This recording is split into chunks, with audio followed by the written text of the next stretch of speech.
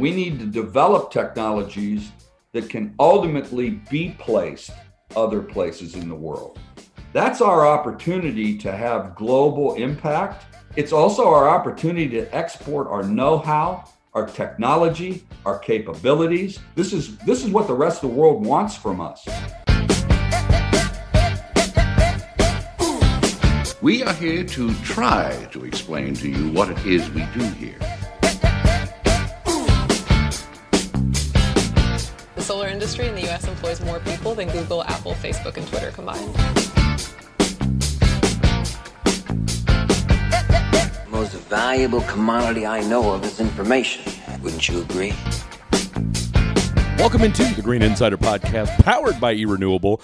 I am your host, Fred Davis. Episode number 72 happening right now, and it's a very special episode. It is our second annual Thanksgiving Mashup episode, and this year, well, let's call it what it is. We've actually got a full year of episodes under our belts. We had a few to choose from, which we're very excited about. And listen, there's no rhyme or reason to what we did as far as who we chose. It was just snippets of some of the best guests we've had, and of course, we've had some fantastic guests. I would argue every single one of our guests has been fantastic this year, but hey, that's just us. We might be a little biased, to say the least, but hey, we've had a good run so far, and we're extremely excited about what's ahead in 2022. But second annual Thanksgiving Mashup. We've got 7 great snippets for you to get ready for. John Berger from Sonova, Jeff Peck and Daniel Deuce from iSun, Chuck McConnell from the University of Houston, Susanna Cass, Energy Fellow from over at the University of Stanford, Richard Lum from Victory Hill Partners, and Mr. Mark Goodwin from Apex Clean Energy. You're going to hear from them in just a little bit. But before you do that,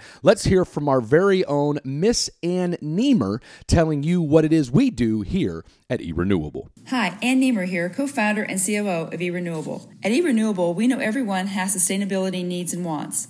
We want to help you reach your ESG goal. Our goal is to bring technology to the sustainability space by hosting real-time online auctions for both buyers and sellers. Our electronic management tool helps streamline the RFP process. Whether you need to procure energy or find an off-taker for a renewable project, our platform will provide pricing efficiencies to your organization. Our other projects include solar or battery storage development, renewable natural gas or responsibly sourced gas, LED lighting, and HVAC efficiency upgrades, or unbundled RECs or RSG certificates, all helping our customers reach their sustainability goals and meeting their ESG needs. Please visit our website at erenew.net or call us at 1-866-ERENEW1. As always, thank you for listening to The Green Insider, powered by eRenewable. Thank you so much for that, Miss Ann Niemer. Of course, you can find out more about the company over at our website, erenew.net. And, of course, stay tuned. Like we told you last week, we're going to have a new website redesign coming at you here very, very soon. We're excited about that. Of course, you can get all the information over on our LinkedIn page as well. Give us a follow on there. You will be glad you did for the latest and greatest of all the things that are happening with the company, as well as all of the latest Green Insider episodes. So, without further ado, let's get right down to it. Hopefully you've had a wonderful time Thanksgiving-wise. You got friends, you got family around. But, hey, we all know sometimes you need a little bit of a break, and what better way to take one than with a little bit of some green energy information, some of the best in the biz. So without further ado, here is John Berger, Jeff Peck, Daniel Deuce, Chuck McConnell, Susanna Cass, Richard Lum, and Mark Goodwin. Thank you guys so much. Let's let the show begin, and we'll catch you on the other side. What is Sonova doing, or what have you guys and your team found as far as trying to penetrate markets to let folks know about the importance of solar and what it means to them and why it's a good deal to get on? And two, what is Sonova's role, or what are you guys finding as far as, with infrastructure and what have you, how Sonova can make a difference in so that, when power does go off, if I've got solar panels, if I've got battery storage, guess what? It doesn't mean I'm waiting for center point for the next, day to however long. Yeah, that's a really good point. It obviously has driven a lot of business for us this year, starting with Winter Storm, Uri, right back in February. I have a child sitting at home right now and not be able to go to school because school doesn't have power. It's in the heart of Houston, right? It's not in the outskirts, right? And let's just say the school has some money too, right? So when you look at this, you'd say, why? Why are we doing this? And individuals are around town increasingly like, well, why are you sitting without power when candidly your disposable income is really, nice? And the answer is that there is no good answer anymore about it. You shouldn't have to deal with this. You're sitting there depending upon a monopoly that has zero competition, that kind of just basically gets to it when it gets to it. I mean, there's some efforts there and so forth. But at the end of the day, you're depending on a single wire on something that was created at the turn of this, not the last century, but the century before that. I mean, it's crazy. That's crazy. They couldn't do virtual school yesterday because there's too many kids that didn't have power in their own homes. So we see a lot of, I would say that especially in Houston has been afflicted with, oh, that's unprecedented. That's never going to happen again. Tax day flood. Then it was, what was the 4th of July flood? I mean, we had a flood. We've had a flood on every holiday except Christmas, right? And then they've we all had been 500-year floods. Yeah, 500-year, 2,000-year floods. Somebody obviously busted the math on the probability analysis, right? But when you look at all this, and including this week, you'd say, look, there's a clear trend here, measured in years, measured in multiple data points here. What about this makes you think that things are going to get better? Have you seen any movement at the federal, state, or local level that really would transform the region's infrastructure and deal with the kind of issues that we have? Have you acknowledged that there is a problem called climate change? It is real. It is not a Democratic conspiracy or whatever else that's been talked about. It is science. It is happening. We can all debate about how much of this is imposed and created by man and the burning of fossil fuels. But at the end of the day, the risks associated with this, and I think this is the right way to think about it, are so huge that why don't we spend some money and investment, especially when it can create a lot of jobs and wealth and other community benefits, to mitigate that risk, if not eliminate that risk. And I think that's where more and more people are clearly coming out, even in Houston, and saying, like, look, this is like sitting there and just insisting that you're going to watch a black and white rabbit ear TV and forget about the streaming flat panel TVs that everybody else has. Why do that? Why are you sitting there and enforcing that upon yourself when there's clearly better solutions and the technology keeps getting better and better out there? So we're seeing a lot of demand for that. We're obviously out there trying to make sure that people know that we're out there and there's other solutions out there. And increasingly, people are they want the ability for at least a few hours and days to operate completely off grid and operate their life just as that they always do. And increasingly, the technology with solar and storage and service from us is enabling that to happen. So I think that it's a clear trend, and we get reminded of it, too often here. And I think the trend is progressing in terms of more events that unfortunately it's going to happen. And we're seeing more and more people embrace, maybe solar is a good deal after all. And I'd like to see, this gets a little, away from answering your question, but I think it's very, very unfortunate. It is unfortunate that the energy business has been so politicized over the last years. We don't get a true view of technology, what it's happening, being open-minded to it and saying, we can make money with solar, we can make money with oil. Why do we sit there and have somebody insist on being on one camp or the other? Because there's no way we can put solar panels in everybody's home, by the end of the year, in Houston, Texas, or anywhere else, right? We are going to have a transition here. Now, that transition is probably going to be shorter than people think in some of the conventional energy business, centralized power, oil and gas, and so forth. But there is a transition. So we need to work together to figure out how do we, for instance, like the greater Houston area economy, how do we make sure we don't get left behind? We want to make sure we consolidate, we keep all those oil and gas jobs here. We want to do that. We don't want to get rid of that. Why would we want to do that? But what we want to do is make sure that we're also setting ourselves up for, it's not the future, it's the present. And it's getting more and more of a presently as a larger part of the industry. So let's get them both and put them both in here. And I think you're seeing more and more of that open mind. I know you are more of that open-mindedness and saying, yeah, let's embrace it all in energy and have, Houston be a leader in that. That lifestyle of clean energy, charging your house, your car, whatever, iSun's going to be able to take care of you from soup to nuts. Yeah, absolutely.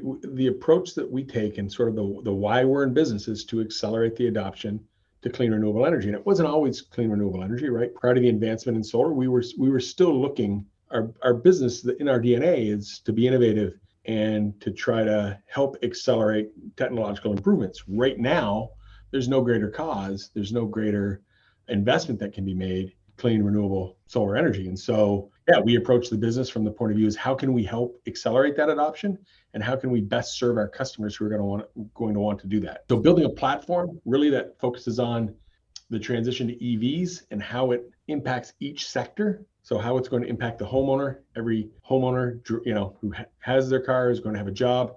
How can we help where they work have charging at their offices, in their buildings for their fleets? That will now impact those commercial businesses, but also like the industrial size projects. I mean, in our industry, they call it C&I, commercial and industrial, but I really view it as two separate, unique segments.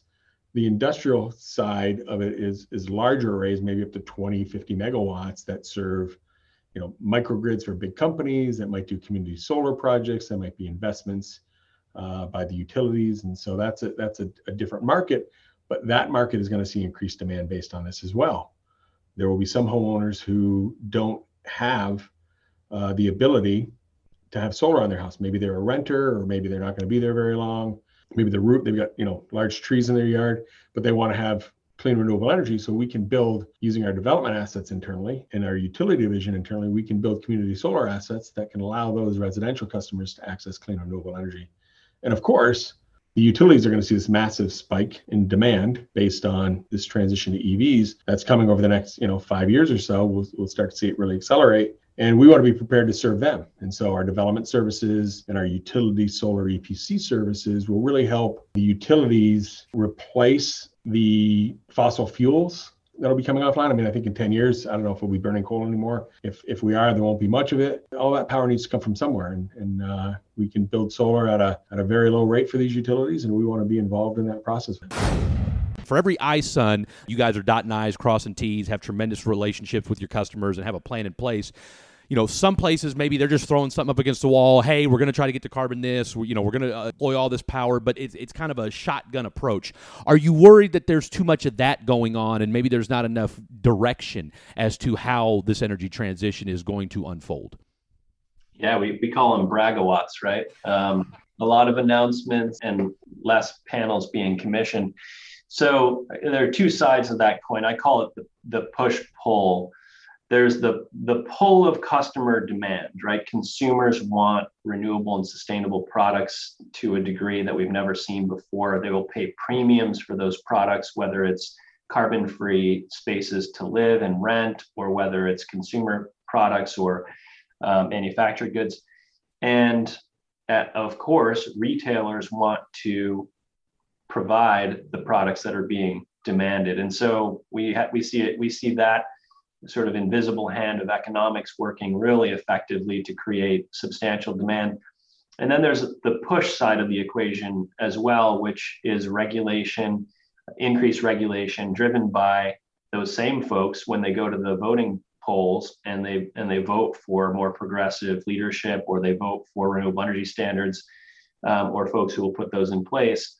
And so you combine those two things along with the preferred economics, of course, of the fact that solar is the cheapest electron ever generated by humanity. And it's an unbeatable set of market conditions. So I think there'll be bumps along the way, but I believe that many corporates, their sustainability and ESG goals are absolutely bedrock, and they're founded in data, and they're founded in really solid planning.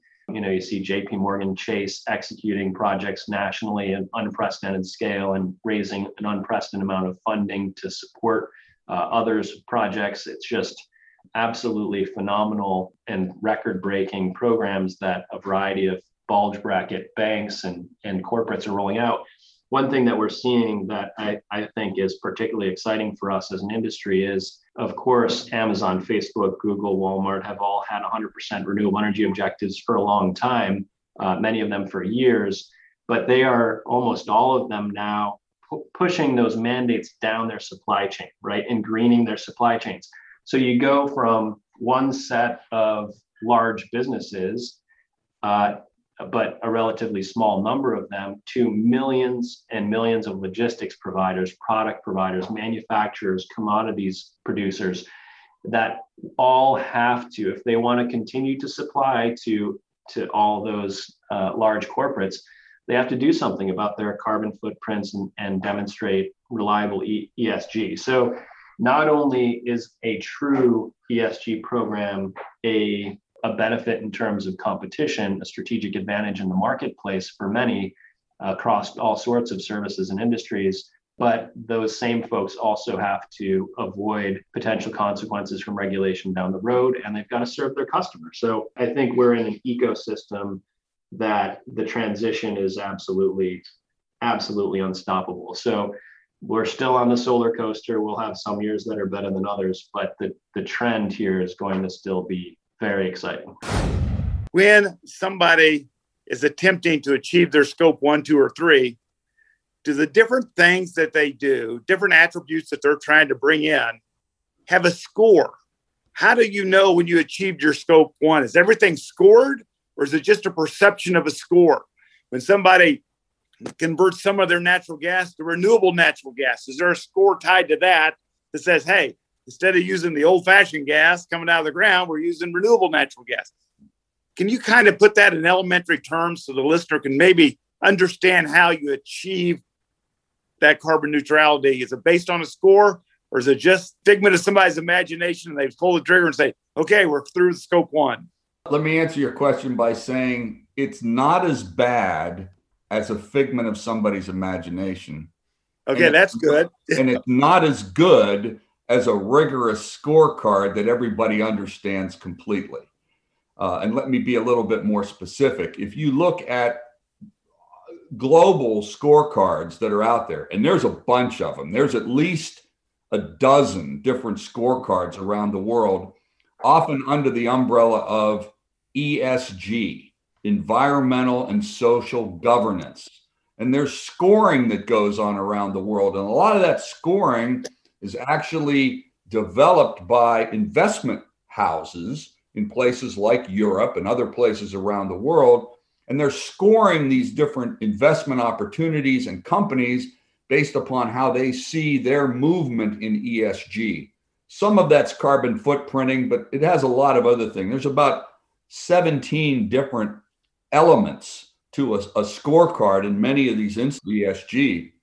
And so I'd say that we have to remind ourselves that when we turn the clock back, let's say 40 years, and we decided we wanted to take sulfur out of gasoline and we wanted to take NOx and SOx out of the stacks of coal-fired power plants and natural gas facilities in our country, we put in technology standards, best available control technology. We put a marker on the board in terms of how the performance of those units would actually need to be to comply. And then over time, we matured in terms of our understanding of how to make that happen, the scoring, the record keeping, and all of that kind of stuff. I would say today it's part of business as usual. All of this ESG carbon footprinting is pretty new if you really get down to it.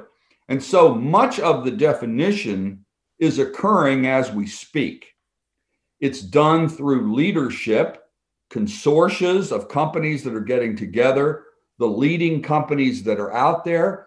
But I will tell you, there is no singular face to the oil and gas industry or the petrochemical industry, or frankly, the electric power industry. I mean, they all operate as a unit in terms of how you look at them. But I guess the performance in each of those areas, a lot of times driven by the companies. Now, you have scoring mechanisms here in our country. I'm sure you're familiar with the Dow Jones Sustainability Index. Now, that's an interesting scorecard. It's something that many companies actually spend quite a bit of time performing against. But the biggest thing you can do as a company is to make sure you have a relationship with those that are doing the scoring so you can actually educate them on what you're doing, because you sure don't want them trying to figure out what they think you're doing, because they probably won't get it right. So there's a lot of iteration that goes into this that's really challenging to the point that you're making. So again, it's not as bad or as good as the way you framed it. It's evolving and it's moving along in that direction. And of course, you've got places in the world, European companies are very rigorous about this. In some ways, I think they're trying to create the illusion of precision in terms of the way they proceed and try to get this. But they're really out in front. Many U.S. companies coming behind. Then you've got places in the world like China and Indonesia and South America and Africa, frankly, even the Middle East. If you look at the scoring mechanisms of many of those national energy companies around the rest of the world, you'll find they're way behind. And the amount of emissions and the amount of impact to the environmental footprint globally is far greater in Asia, Africa, and South America than it is in the United States or Europe. And when you have countries like Norway that are leading the world in carbon management, you have to kind of sit back and wonder, they don't even have any emissions in Norway, pretty much, right? So it's really kind of interesting how you look at the rest of the world and you see where that greatest impact's going to come from. I happen to believe that's why it's so important that in our country, as we define leadership, we need to develop technologies that can ultimately be placed other places in the world. That's our opportunity to have global impact. It's also our opportunity to export our know-how, our technology, our capabilities. This is what the rest of the world wants from us. They don't want politicians showing up, shaming them and telling them to stop doing what they're doing.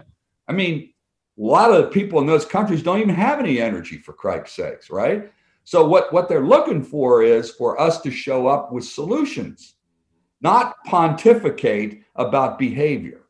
And I think that's a real big part of also, I think, what a lot of people in this country need to get their head wrapped around.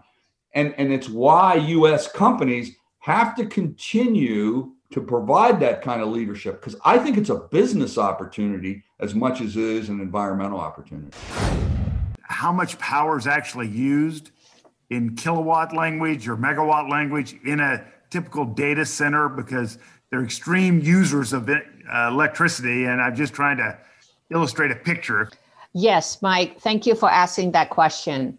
Metrics in terms of the power capacity is extremely important.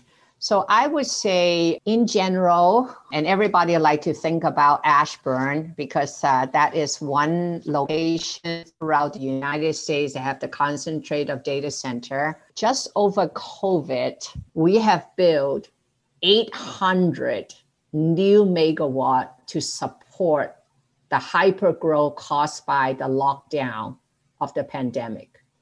Because everybody just basically converted and pivoted to a digital life.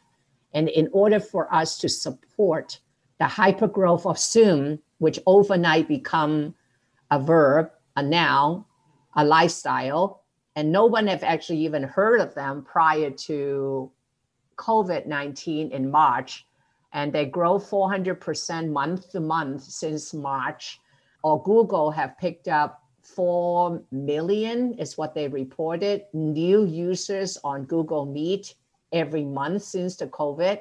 And just by supporting that, and Amazon and many of the online tailor, just to support the COVID, to get us groceries, to get us the essential items, because none of us can go out to the store safely anymore. By having all of that in about 10 or 11 months or so, Mike, 800 new megawatt of data center were built. Wow. For those of you who don't know, every 1 megawatt running 24/7 in 1 year emit 7.78 million pounds of carbon emission in the air. And if you use renewable energy, that number goes away. That is the equivalent of removing 17.5 million miles of car off the road of the emission. It is big number. What you both are working on in the renewable energy makes a difference to our environment and the community it serves.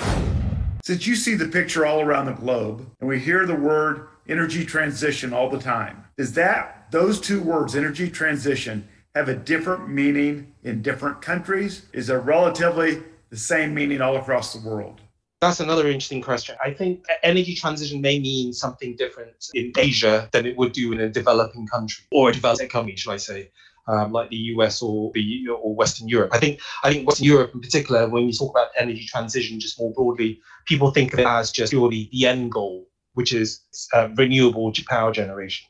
And they think that's what the energy transition means. I think it has a wider meaning and a wider context in still developing economies where they have to meet, the challenges of providing, access to reliable energy to their populace, as well as meeting climate change objectives as well. So that's really what the true meaning of transition is. We want to transition from where we are now to the end goal. And that's much more meaningful to developing economies than to developed ones, essentially. I'm not so sure if I made that point clear, but that's my perception, certainly. A lot of people throw that word around, but I truly feel like they don't understand the meaning, that they're transitioning from the old oil and gas ways to the new sustainability ways. I think there's so much in between there. I don't think everybody views it quite the same way. No, absolutely. And I think transition also implies that there is a process involved, that you can't simply switch off the tap and expect to continue as we do now with 90% of what makes up our houses. Ultimately, you still need to have all these products around the house or whatever, but you need to manufacture it in a much more sustainable way, in a decarbonized way. So that act of decarbonization is implicit with energy transition. It's not simply just about flicking the switch and thinking everything is now just renewable, full stop. Well, then, how do we get access to what, makes, this society tick at the moment? It is a period of transition and decarbonization, in my opinion. Is enough being done with transmission? Because we can put all the wind, we can do all the solar, and hell, you can do all the green hydrogen, but is the transmission technology there? Is there enough capability? I think the technology there. It's just the ability to permit, site, and finance transmission is one of the hardest things in our business. So it's like developing an offshore wind farm. It takes years. It's capital intensive. It's expensive to develop those sites. It is hard to get the multiple approvals for transmission lines. So it is key for us to be able to achieve the high penetration that I talked about earlier, for transmission to come along. But there's plenty of new technology, high voltage DC technology. There's technology for underground transmission, which is also expensive, but is sometimes a key for siting in certain areas where it's harder for you to have the above ground high voltage transmission.